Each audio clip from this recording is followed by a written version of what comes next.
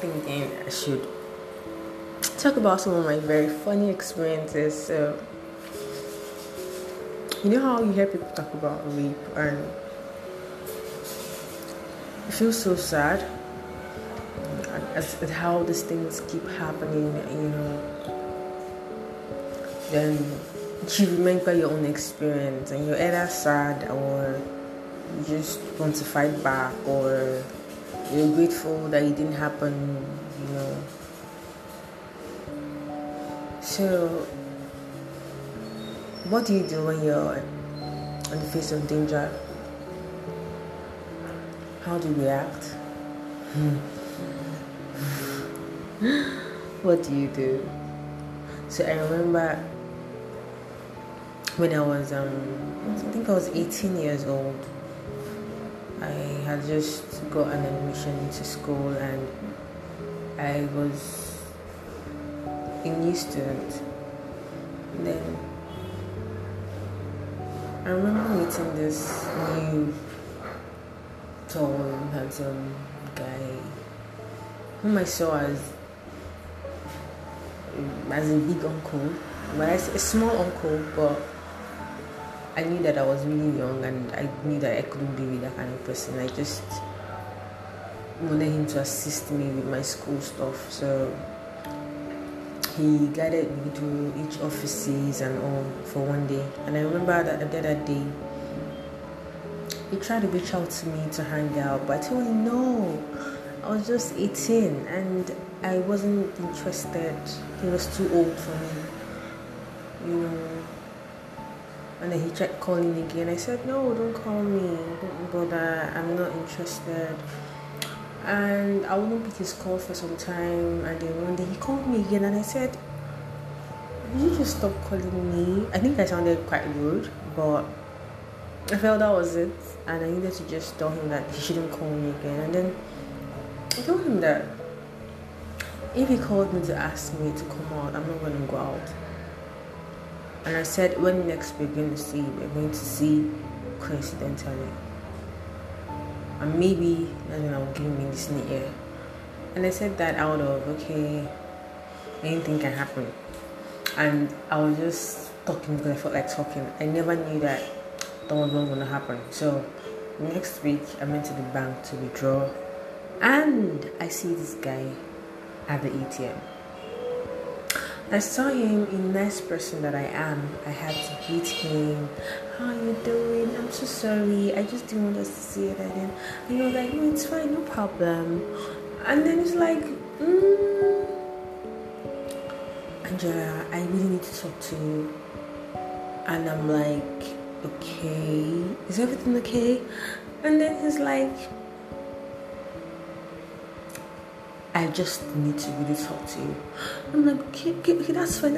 And as at this time, we were at UBA Bank Road, Uberry. So I schooled in IMSU, and so I was at the bank to withdraw money, and this was where he was. This is where I was, inside the bank. And then he really pleaded with his sad dog eye, and I agreed. So I quickly withdrew my money and said that we can go to we should just take a walk to the next 2 buildings. We can sit there and talk. I'm like, okay, that's fine. So he walked in front, I followed him. I went to the next 2 buildings. The next 2 buildings, because that is not a residential area, that is Bank Road. Bank Road is filled with companies, banks, so definitely there's no house there. So I thought so. I kept going and we just went to the next buildings to just hear. So when we got there, we climbed the stair and I'm like, okay, this is like a restaurant. And by the time we climbed the stair, we went inside somewhere and I found out that this was a house. And he locked the door and he said, okay, I caught you now. Now, I'm going to have you and I'm going to sleep with you. And I was dazed. and got scared, but I tried not to show it because I know very well that predators would only ravage you when they see you as a prey. So I had to hide my fears. I ignored what he said and I kept gisting about, movies. I was like, oh, I like his movies. I like his, because I didn't believe what he said, but I just tried to probably be friendly to see if probably he would change his mind or something. But he wasn't. He kept calling me and reminding me that he wants to have his way with me and that I should go and lay down. Because at this point, I knew that I just had to do something. And I called him 3 times. I called his name. Oh yeah, I can't remember his name right now, but I called his name 3 times. And I told him to face the window and look at the sky. Ironically, he did. And then I said, you don't know who I am. Because if you knew, if you dare touch me, just one finger, you're in a deep shit, you're in a mess. And your generation would not be able to come out of it. He kept looking at the sky. I kept talking with so much boldness, even though I was scared. I just knew that I mustn't show him my weakness. And then he looked back at me and said, you can do nothing. Go and lie down on that bed. At this point, I started laughing. I was laughing with my eyes wide open.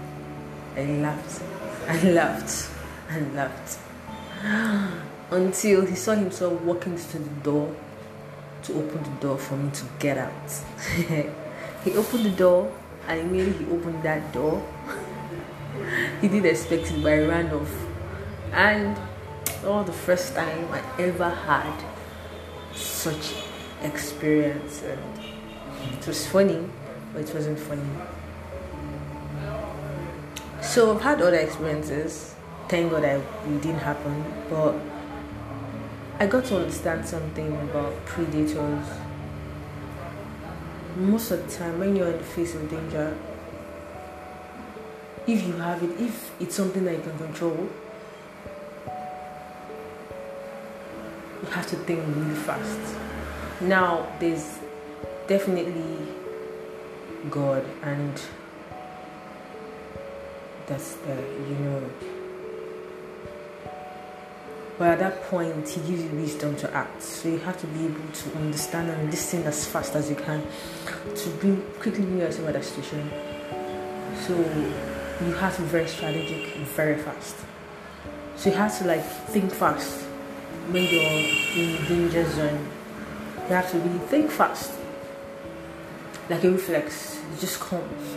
Wisdom just comes. It just, I feel really sad when I hear stories and I'm wondering, maybe it's because he wasn't holding a gun, or maybe it's because it wasn't, Then I'm asking myself, okay, there's always a way out. You're not a normal human being. You're a spirit. You just carry flesh.